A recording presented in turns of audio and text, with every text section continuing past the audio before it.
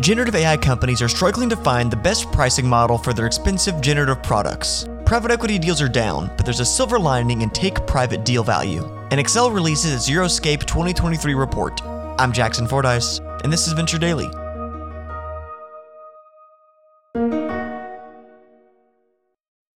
If you have a generative AI product, you pay a compute price every time someone uses your tool. The processing power required to generate something is not free, and if you're the owner of a generative AI company, you're currently trying to figure out how to price the service you provide fairly. That's not an easy ask, and different Gen AI companies have approached it in different ways. Microsoft, for example, charges subscription rates ranging from $5 to $40 for its AI-assisted copilots. Box, a cloud content management platform, does it differently, opting for a credit system. Box provides users 20 credits for queries each month, but with access to the user's company's pool of an additional 2,000 queries. And then there's Adobe, which also has a subscription plan combined with the credit system. For $4.99, users receive 100 generative credits per month. But no system is perfect, and companies are experimenting right now not only how to price these products, but whether they should consider products as selling points for existing features or as new products, according to Axios' Ina Fried.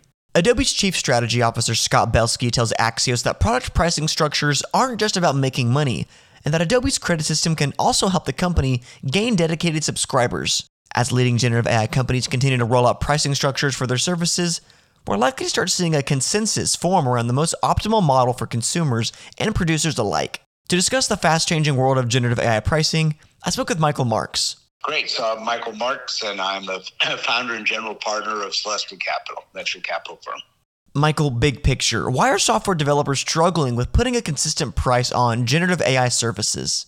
Well, generative AI is just such a noisy space, and so people don't know, really how the products are going to be used. There's all kinds of competing claims, and it's hard to come up with pricing when, you're really not sure how your product, sits in the marketplace competitively with others, how companies are going to use it, how they're going to value it. So I think it's going to take a while for this one to sort out. I really do.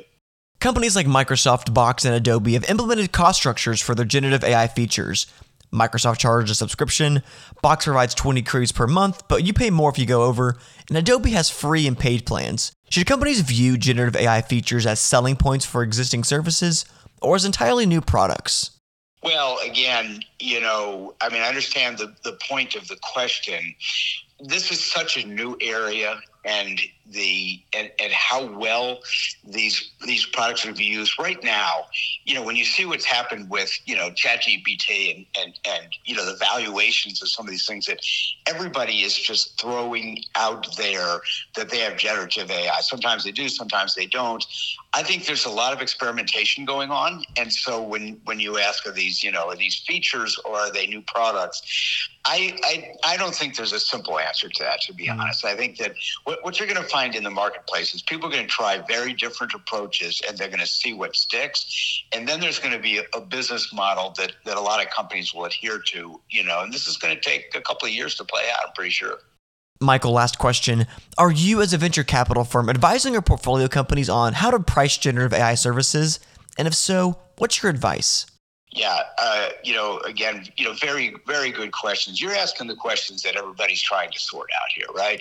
Which is, how best to think about it, how to cut through the noise and get people to use it. And I think that the pricing, the pricing doesn't really matter very much right now in terms of, as opposed to, getting customers to adopt the product, making sure that when our companies call things generative AI, that in fact they are generative AI, because, we went through this with e-commerce platforms and SaaS platforms and ARR, and you have all these sort of buzzwords. And it's really important for the companies to get focused on delivering real value. And if they can do that, then pricing will sort its way out. So we're really focused on getting the companies to make sure that they're delivering real value to the customers, as opposed to convincing themselves that they have something good. That was Michael Marks, founder and general partner at Celestia Capital. Thanks a lot, Michael. Really enjoyed your insights on this. Okay, thanks. Recent PitchBook data reveals that private equity deal value has dropped by nearly 60% since last year. A huge plummet, but there is one encouraging finding in the data.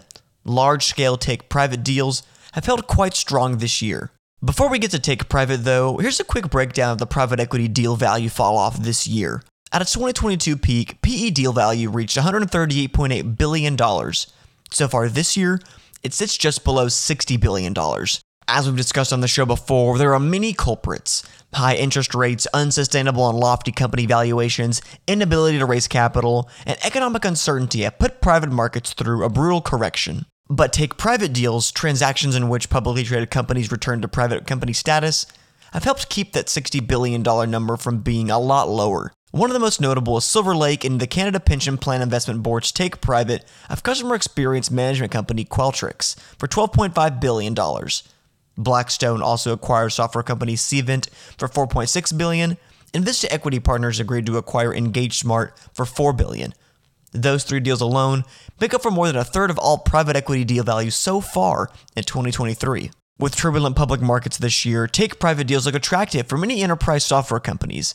And for growth and private equity firms who can acquire these at a discount, it's been a win-win for both. For more on how take private deals have carried private equity, I spoke with Brad Bernstein. This is Brad Bernstein, managing partner at FTV Capital. Brad, private equity deal value has dropped by nearly 60% since 2022. Much of the deal value of this year has come from large-scale take-private deals. Do you expect this trend to continue into 2024? Absolutely. I think there is a lot of opportunity still with public technology software companies that went public in the peak of the market and lost the conviction of their initial shareholders as the markets unwound and as performance didn't live up to expectation. And many of these are exceptional companies that are not loving life in the public market.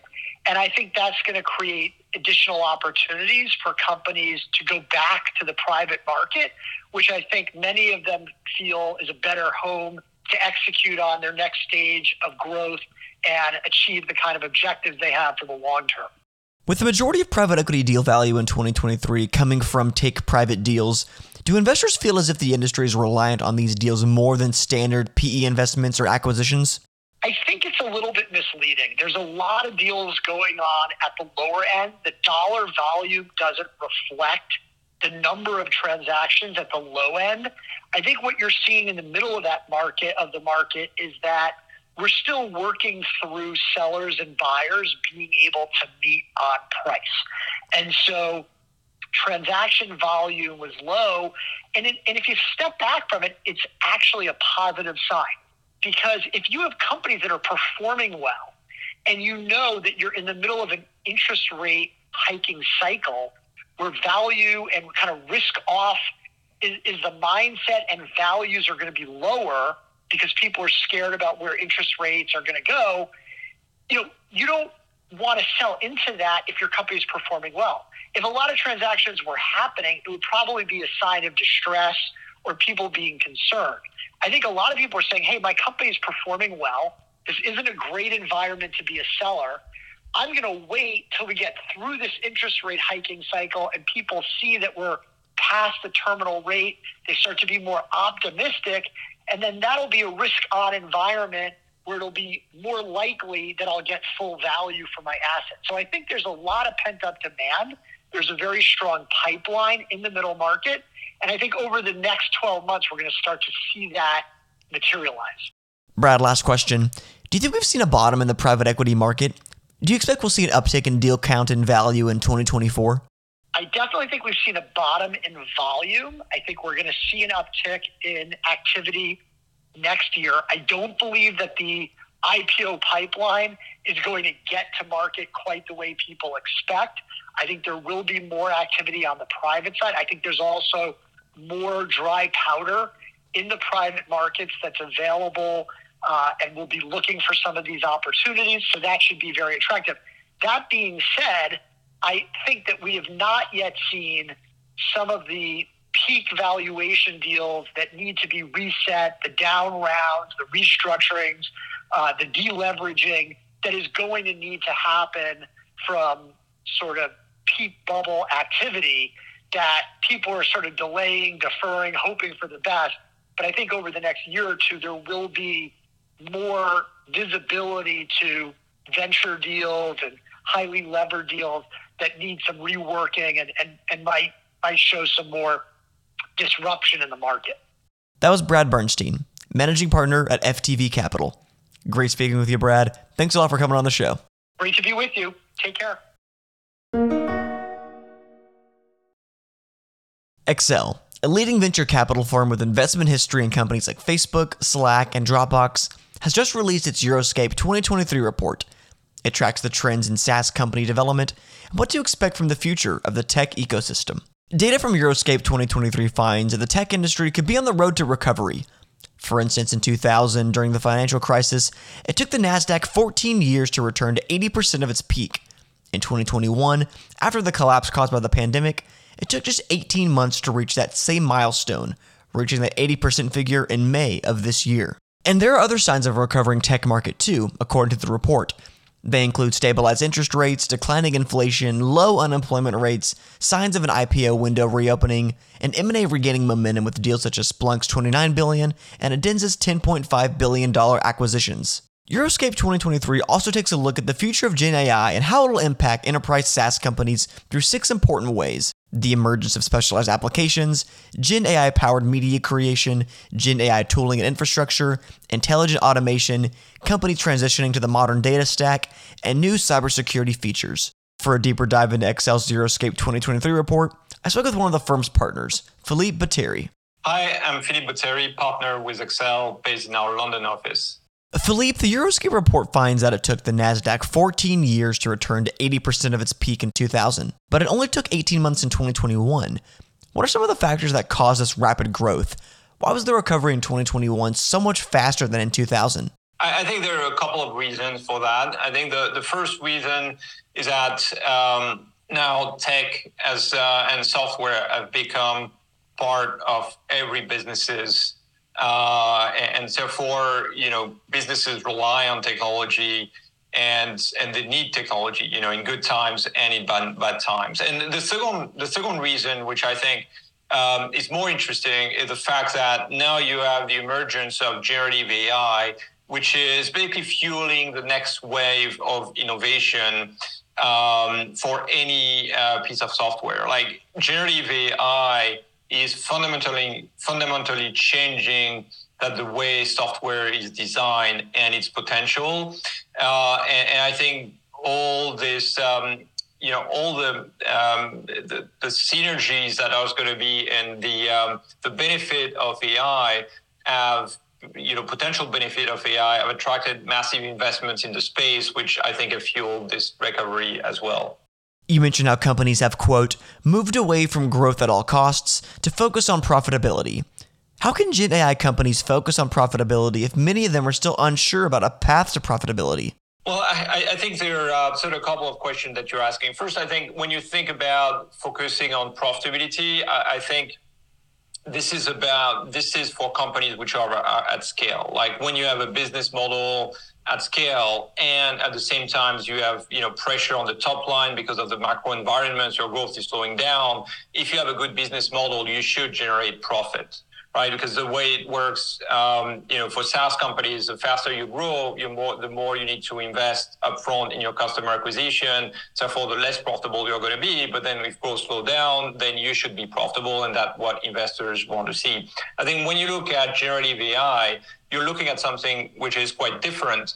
A lot of the investment going into generative AI have been going into building and trading model. And so you can't expect these models to generate revenue before they have been trained, right? So I think here, there is a different lens you need to have in terms of profitability, but with obviously having in mind that when these models will be used and at scale, they will generate profit. And if you look at what Microsoft has done with OpenAI, Microsoft is already, starting to sell OpenAI technology to all of enterprises, and it seems to be going quite well.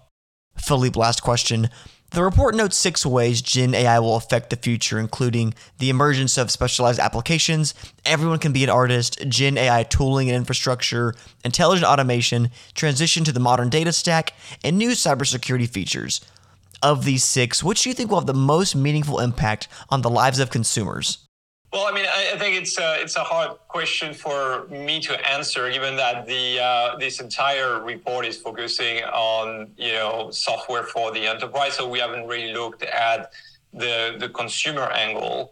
But on the enterprise side, I would say that for me, the 3 areas where you're going to see the biggest impact are going to be, one is going to be around enterprise automation, and generative AI is giving the ability to automation platform like UiPath to automate a lot more complex processes. So suddenly the number of processes you can automate is really increasing because you're getting into these processes that you couldn't automate before, but now with new technology you can. The second area is media, creation, where generative AI is really drastically reducing the cost and time to create digital media. And that is, generating a lot of productivity, but also unleashing a lot of new use cases.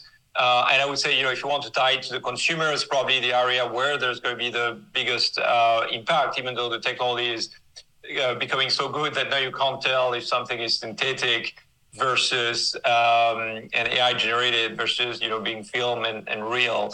But on the business side, I mean, think about company like Synthesia, for example, that are kind of turning text into video avatar for communication and learning, or think about Assembly AI, which enables company to build kind of AI application with voice data. So you're seeing like a new wave of innovation around media. And the third area where I think GenAI is going to have also a big impact in the enterprise is going to be cyber security, where GenAI is basically being incorporated into cybersecurity solution, improving drastically their capabilities.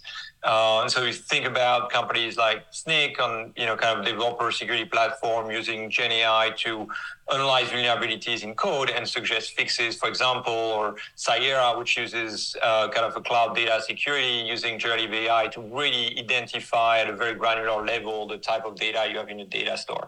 So these are kind of, for me, the kind of 3 key areas where we think GenAI will have an impact. That was Philippe Botteri, partner at Accel. Philippe, such a pleasure. Thanks for taking the time to speak with us. My pleasure to be with you today.